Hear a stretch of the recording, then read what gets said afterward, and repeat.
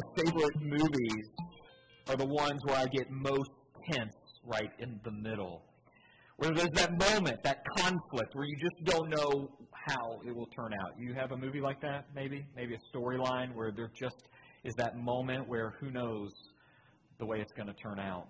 I know I'm not going to give you all the movies. You have movies, I have movies. Let's not go forever on this sermon. I mean, I could go for another 5 minutes, start telling you about all these movies that I like. Okay, but you know what it feels like. All right. Like Toy Story. You know in Toy Story when Buzz falls out a window? Or Woody gets taken? Oh, you get it. Okay. That was just one of the ones I was thinking of. All right. Today we're going to have kind of one of those moments where it gets a little tense. That's really all I wanted to do was say that today it's going to be a bit tense. This sermon is that sermon that we really don't like to hear. It's that one that comes real close to hellfire and brimstone. That one that no one really just wants to sit and listen to because maybe our toes will get stepped on. But we got to do it because that's exactly where the passage will take us this morning. So we've been in a sermon series walking through this three-part psalm, Psalm 104, 105, and 106. And every week we've looked at that summary of what this song, this three-part song, is about. So let's take a look. Again, let's just take the review. Psalm 104, 105, and 106 make up a three-part song that tells about God's greatness in creation, His faithfulness to His people, the wickedness of their rebellion, and the hope of salvation. Want to take a guess where the tension is? Yeah. It's in that third piece, that wickedness of their rebellion. There it is. And so that's the thing we've got to deal with because that's where the text takes us this morning. We have looked at how God is our sustainer. He is the creator and sustainer. We've looked at how the Lord is faithful. He's even faithful in our waiting and our suffering. But this week we've got to deal with confession. We're going to talk about confession. Because once we step into Psalm 106, we move into a part of the song where the people of God have to confess their sin. It's part of the song. But it's a really uncomfortable part of the song. But we have to sing it. Remember, we are looking at how Israel sang their story so that maybe we learn something about how we sing our story as Christians. And I think there's a lot we can learn even here in this large section of confession. I'm hoping that we, like a movie, step into this really tense moment, but maybe we walk out of it even better than when we started. So here we go. Psalm 106, it's a long passage. Remember, I promised you we'd be reading a lot of Bible, and today will be no different. We're going to read most of Psalm 106. We'll start with the praise, and then we'll read most of the content of this song, of this part of the song. Psalm 106, start with verse 1. Praise the Lord, give thanks to the Lord, for He is good. His love endures forever. Who can proclaim the mighty acts of the Lord or fully declare His praise? Blessed are those who act justly, who always do what is right. Remember the Lord when you show favor to your people. Come to my aid when you save them. But I may enjoy the prosperity of your chosen ones, that I may share in the joy of your nation and join your inheritance in giving praise. Verse 6, we have sinned, even our ancestors did. We have done wrong and acted wickedly. When our ancestors were in Egypt, they gave no thought to your miracles. They did not remember your many kindnesses, and they rebelled at the sea, the Red Sea. Drop down to verse 13. They soon forgot what He had done, and He did not wait for His plan to unfold. In the desert they gave in to their craving. In the wilderness they put God to the test. And so He gave them what they asked for, but sent a wasting disease among them. In the camp they grew envious of Moses and Aaron, who was consecrated to the Lord, and the earth opened up and swallowed Dathan. It buried the company of Abiram. Fire blazed among their followers. A flame consumed the wicked. At Horeb, they made a calf, and they worshipped an idol cast from metal. They exchanged their glorious God for an image of a bull which eats grass. They forgot the God who saved them, who had done great things in Egypt, miracles in the land of Ham, and awesome deeds by the Red Sea. So he said he would destroy them, and had not Moses, his chosen one, stood in the breach before him to keep his wrath from destroying them. And then they despised the pleasant land. They did not believe his promise. They grumbled in their tents, and they did not obey the Lord. So he swore to them with uplifted hand that he would make them fall in the wilderness, make their descendants fall among the nations, and then scatter them throughout the lands. They yoked themselves to the Baal of Peor, and they ate sacrifices offered to lifeless gods. They aroused the Lord's anger by their wicked deeds, and a plague broke out among them. Drop to verse 32. By the waters of Meribah they angered the Lord, and trouble came to Moses because of them. For they rebelled against the Spirit of God, and rash words came from Moses' lips. They did not destroy the peoples as the Lord had commanded them, but they mingled with the nations, and they adopted their customs. They worshipped their idols, which became a snare to them. They sacrificed their sons and their daughters to false gods, and they shed innocent blood, the blood of their sons and daughters, whom they sacrificed to the idols of Canaan. And the land was desecrated by their blood. They defiled themselves by what they did. By their deeds they prostituted themselves. Therefore the Lord was angry with his people and abhorred his inheritance. He gave them into the hands of the nations, and their foes ruled over them. Their enemies oppressed them and subjected them to their power, and many times he delivered them. But they were bent on rebellion, and they wasted away in their sin. We'll just stop there for this morning. Stop there at verse 43. There's a lot going on there. There's a lot of content in that confession. I see three things, just 3 points I want to pull out of all those verses. Here it is. So we're going to put it on the screen. I see a rejection of God's goodness, idol worship, and God's wrath. There's our 3 big points right there. So we'll just take them in order, okay? Take them in order. So if we just look at their rejection of God's goodness, what happens in the confession is they actually review their history. And they review these moments back in the wilderness when the people had been delivered from from Egypt, when they actually rejected God's salvation. And they kind of walk through 4 different scenes. Now, what the psalm does is it takes the scene and it summarizes it poetically. What I want to do is go back into those scenes and look at exactly what the people said and just see how close it comes to the way maybe we talk sometimes. So that first scene is between verses 13 and 15. So Psalm 106, 13 through 15. That's the moment where the people have a faithless craving for food. And in Numbers 11, just take a look at exactly what they said. Remember, they've been rescued from Egypt, the land of slavery. They now are moving to the promised land, but they got hungry. Here's what they say, Numbers 11, 4 and 6.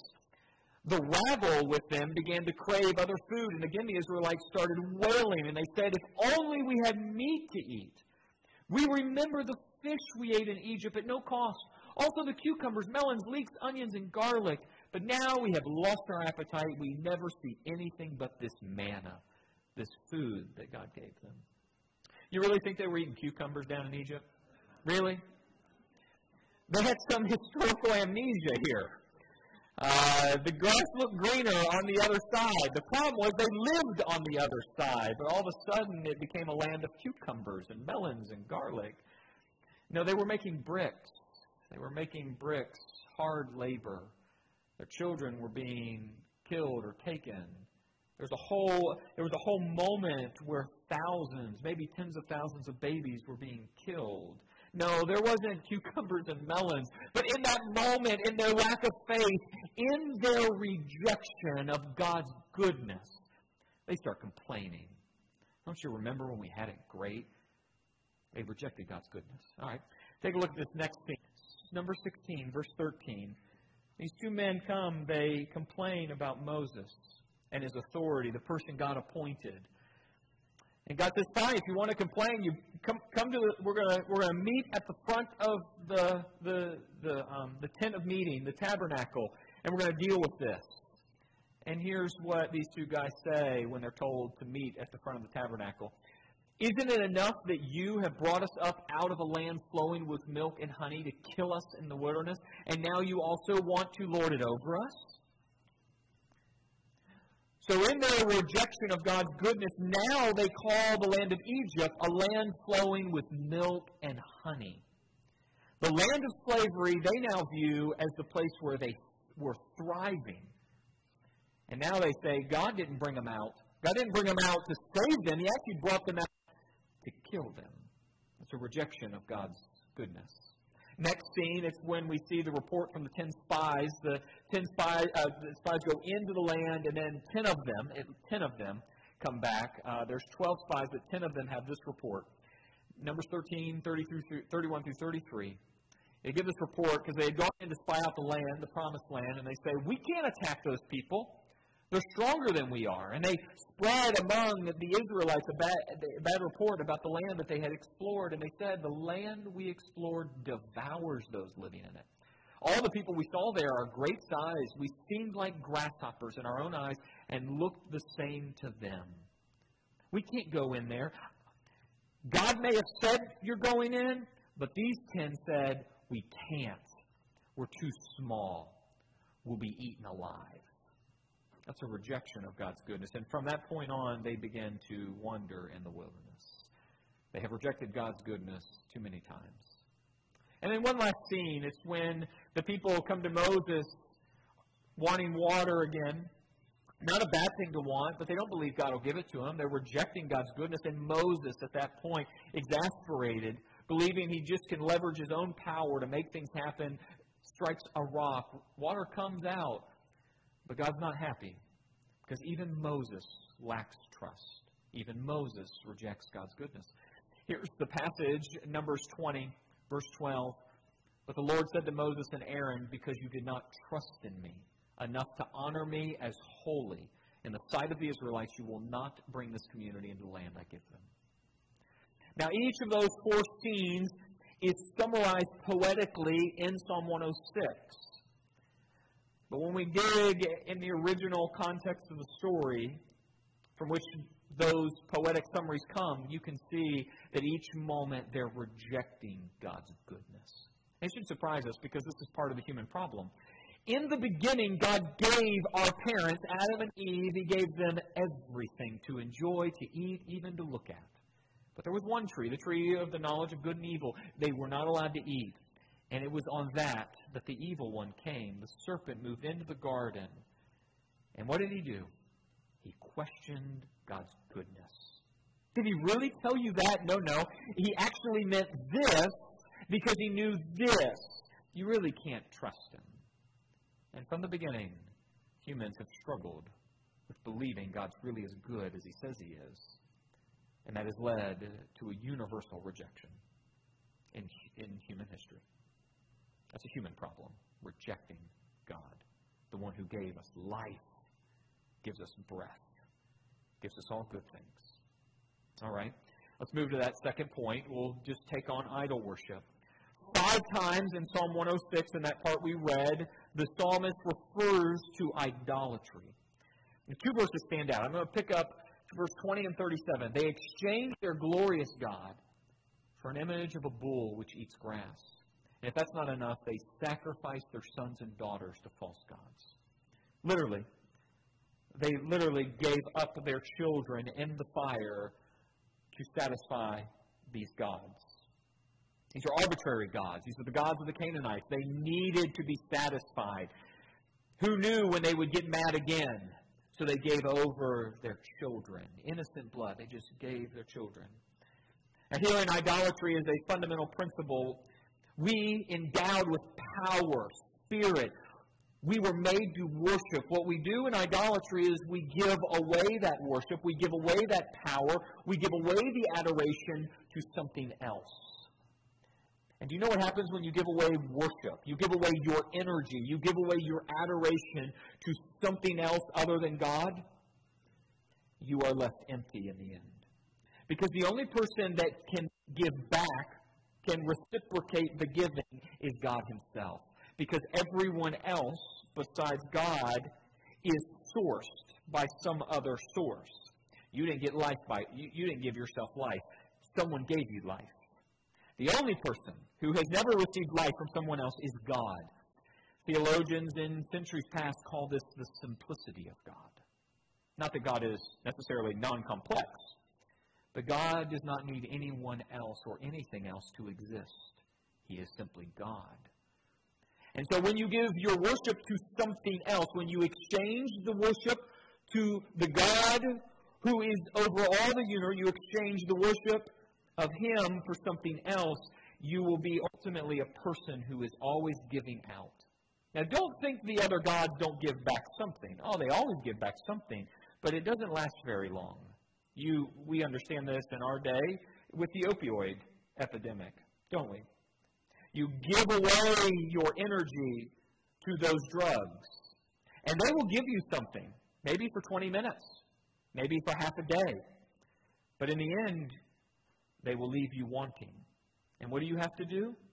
Go get more. And because when you give away your adoration, you are left a little bit more empty.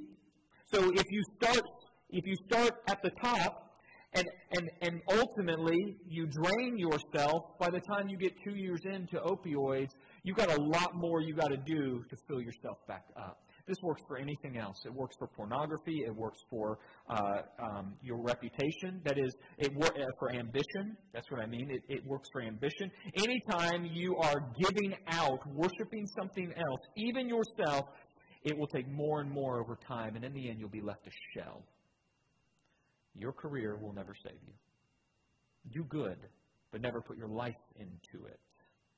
That is your worship. Your kids, don't worship them. Don't worship them. Love them, but do not worship them. Only God gives back fully. Now, I'm not making all this up, this idea of exchanging the glorious God for a lifeless idol. I'm not making this up. The psalmist didn't even make this up. This is fundamental to the human experience, and Paul, the Apostle Paul, a man trained in the Scriptures, he understood this and summarizes it maybe better than anyone else in the Bible. Here's what he says, Romans 1:21 through 25. For although they actually here refers to all of us, they knew God, they neither glorified Him as God nor gave thanks to Him, but in their thinking they became futile, and their foolish hearts were darkened. Although they claimed to be wise, they became fools, and they exchanged the glory of the immortal God for images made to look like a mortal human being and birds and animals and reptiles. In verse 25, they exchanged the truth about God for a lie, and they worshiped and served created things rather than the Creator. That's what happens. When you exchange your worship for Him who is infinite and full of life for that which is lifeless, you become what you worship, and you will be left lifeless. And so we have to be very careful with idolatry. And in this song, and they are confessing this has been a big problem they've had throughout their history and even in their own day. All right, last one, God's wrath. Do you notice that Moses, there was a problem? The people worshiped the idol, and then God decides He's going to destroy His people. Moses stands in the way and holds back God's wrath. Take a look. Just want to make sure we got that verse. Verse 23, Psalm 106. He said He would destroy them, and had not Moses, His chosen one, stood in the breach before Him to keep His wrath from destroying them. This is not something we like to talk about. We, in our day, like to talk about God as full of love. Love, love, love. It's like rainbows and unicorns. Everything's good. Everything's fine. As long as you're a good person, you're going to be fine. That's just not what we find in the Bible. And because I'm going to stand or maybe just kneel, I don't know, I'm going to be under the Bible, I have to take this here for what it says. There is wrath. But as we've talked about, this is not God being mean as if He's arbitrary, as if He just goes around striking people with lightning. He's not Zeus or Jupiter. He's not Hermes. He's not Hercules. He's not a God who just moves arbitrarily. He's a God who is holy and good. Remember, this is not God being mean. It's God dealing with rebellion. Take a look at one theologian says this. One theologian says this. He says, wrath is the vengeance God takes towards all forms of wickedness. It is the right and righteous response of God to sin. It may sound mean, but if any of you have a child, just let someone murder your child and let me watch your reaction.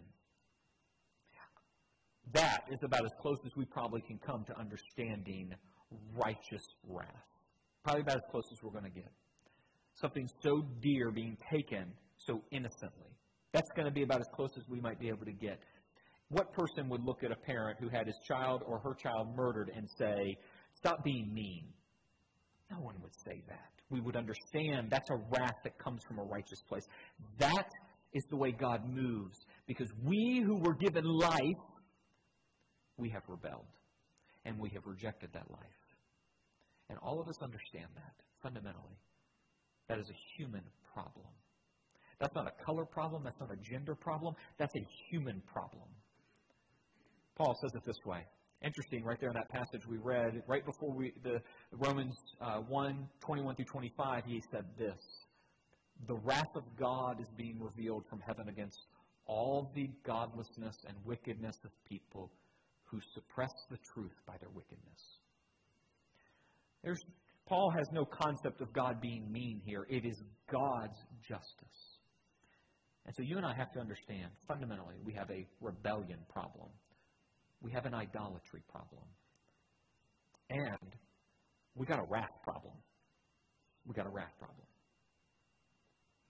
And anyone that would reject that will ultimately, at some point, face reality. But this is what we see. And so what do you do with all this? Man, this is a heavy confession, isn't it? This is a heavy confession. Rejecting God's goodness, idolatry, and God's wrath. None of that is fun to talk about. And that is heavy. And so I think it has something to teach us, though. It teaches us this, that part of God's people, part of the story of God's people always involves confession. Always involves confession. Interesting that prayer we prayed right when we began, the prayer Jesus taught us, what are we praying? We pray that He would forgive our sins, our trespasses, our debts. Different translations here. What trespasses is He talking about?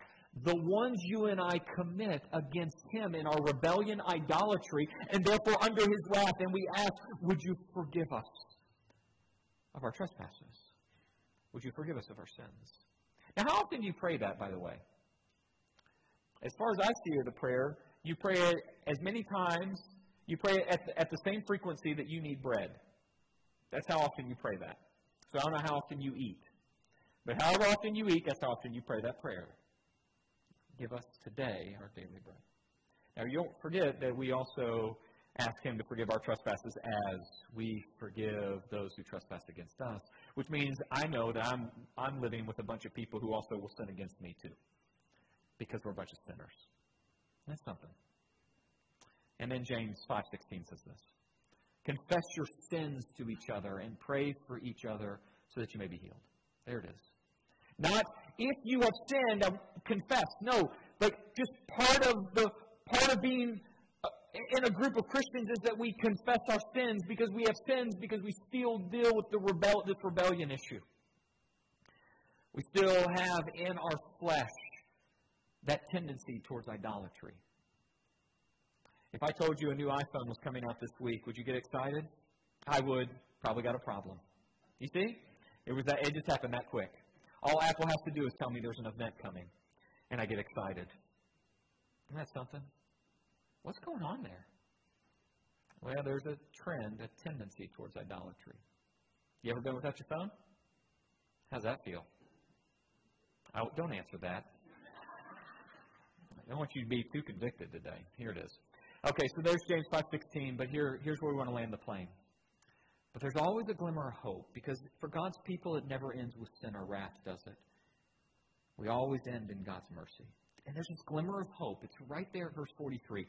We intentionally stopped right there. Here it is. Let's put it up. Many times He delivered them. That's really where we go next week.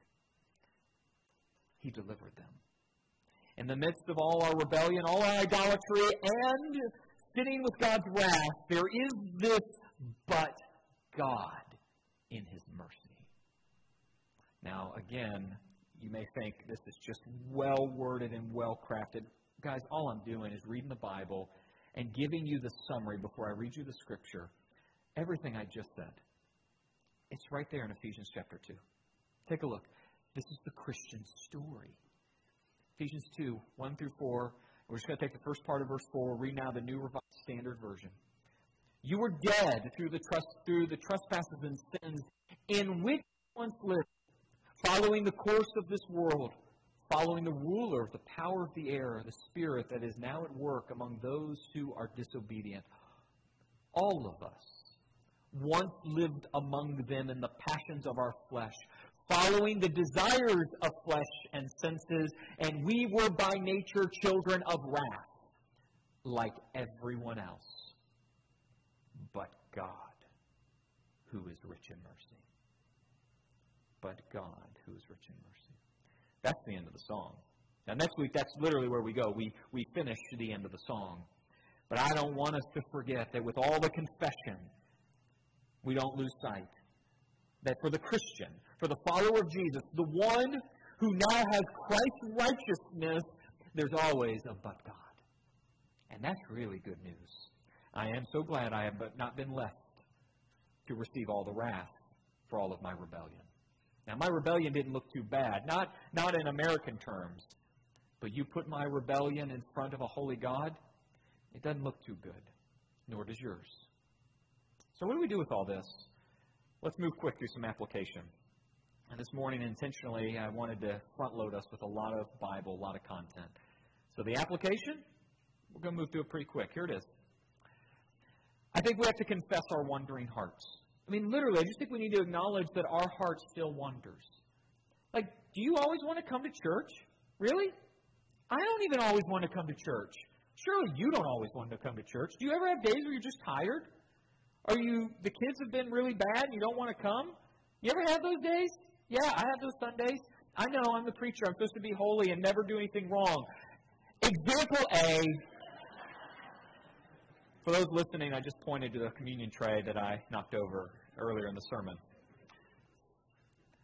Yes, I always got it under control. And I know my heart wanders. And so there's this line in one of my favorite hymns, Come Thou Fount of Every Blessing. You may know it. Let's put it right on the screen. Love this line. Prone to wander, Lord, I feel it. Prone to leave the God I love. You feel that? I think we need to acknowledge that we're not perfect. And maybe not that we're just not perfect. We're not good. To whatever extent we are good, it is what God is doing in us by His grace. That's a good place for you and I to be. It's to acknowledge that it is by His grace we keep walking. And whatever good keeps coming is by His grace. So we need to confess, my heart still wanders. All right, and then the second one. Here we're going to really get it on the ground. Admit when we're wrong. Admit when we're wrong. Now, wouldn't you love it if I just kept this in these high religious terms? If I just was talking about you and God? No. I'm talking about you and the person you live with. You and your coworkers. You and your children. You and the people you like. That's who I'm talking about. Here's why. Let's put this next slide up. A good way to learn how to confess our sins to God is to learn how to admit our faults to each other. It may sound really great to talk about confessing your sin to God. Man, we could probably all get on board eventually. But what happens when your spouse tells you you're wrong about something you're really passionate about? How do you feel then? Yeah. How do you feel when you get in an argument with someone and they make a valid point? You know they made the valid point, but you can't give up ground. You ever feel that? The people that scare me most are the people that can never admit that they were wrong. And I got some people in my life, they cannot. I haven't been able to get them to a point where they acknowledge they were wrong. That's a tough place to be. What do you say about people that don't admit they're wrong? You say, man, they're full of pride. But as Jesus teaches us, before we start calling out the speck of dust in other people's eyes, what do we need to look at in our eye? A big plank, this big log. This is a very difficult thing to do. Just yesterday, I'll call out one of my sons. He is, I won't say his name, but he's 13. And they have lots of chores they have to do every day, and one of them is clean up dinner. He was getting caught in the temptation of the TV that was on, because Micah was watching the TV, and then this 13-year-old got caught watching the TV too. And I said, you better get in there cleaning. I'm not going to say it again. Well, caught him in front of the TV again. Okay, he did it again. I said, and then I gave him one more chance, full of grace and mercy. And then he left the kitchen as he's cleaning it up. That's what I want to know. How are you doing? What's going on? You leaving the kitchen? I said, clean the kitchen. I said, you're punished all day tomorrow. That would be today. You're punished all day today. And I gave him a specific punishment. And he said, but you told me to clean up, and I was taking this card that someone sent you back to your room so we didn't lose it. You told me to clean up. Yes, I did. And you know what I wanted to do? I wanted to buckle down and come up with a reason why the punishment, was going to stick. But I had to eat my words, and I had to apologize. Do you know what's one of the hardest things I do is apologize to a teenager? Because I'm usually always right. But there are these moments where I'm not. And if I'm going to train our children what it looks like to admit you're wrong, it's got to start with me and with Tess. And man, I hated the feeling. I'm telling you, I hated that feeling. To eat my words and reverse the punishment. And just so you all know, he's fine. There's nothing he has no punishment today. He's in the clear. But what I'm saying is the next time that someone confronts you, and you know they're right deep down, but you just aren't going to give ground, just realize that's that whole rebellion, idolatry thing that every human deals with. So a good way to train yourself out of that by God's grace is next time you're confronted, no matter how bad it feels, go ahead and acknowledge they're right. Even if it's your enemy, acknowledge they're right and say sorry. It's a good place to start. All right. That's some application. So let's just nail the next step real quick here. Confess a specific sin to God out loud and thank Him for forgiveness. Now that might seem a bit spiritual. But when I say specific, I mean literally specific. God, I'm sorry when I was angry today. No. What you say is, I'm sorry when I was rude to my spouse, when I used a explicitive to tell them how mad I was. I am sorry. And you get it out loud. You say it out loud so you can hear yourself say that. Because if you're like most people who don't yet have a seared conscience, you'll probably be embarrassed at yourself for saying it out loud. That's a good place to be. We all need a good dose of embarrassment. Because you're not nearly as good as you think you are, and nor am I. And so when we confess to God, start there. Say it out loud and be specific. Be specific. All right. Let me pray for us. Father, we thank you for your mercy, but we do confess, and I do it generically right now, but we confess that we have a heart that wanders. We reject your goodness. We love our idols. But by your grace, you are transforming us, and in Christ there is no condemnation. So we thank you for amazing grace. But we do confess, and we confess every day, that we need the grace. Because left to our own devices, we would be very bad people. Thank you for loving us and having a lot of mercy on us. And would you help us have the same kind of mercy with those around us? Forgive us our trespasses as we forgive those who trespass against us. And so we pray that in the name of Jesus, our Savior. And together we say, Amen.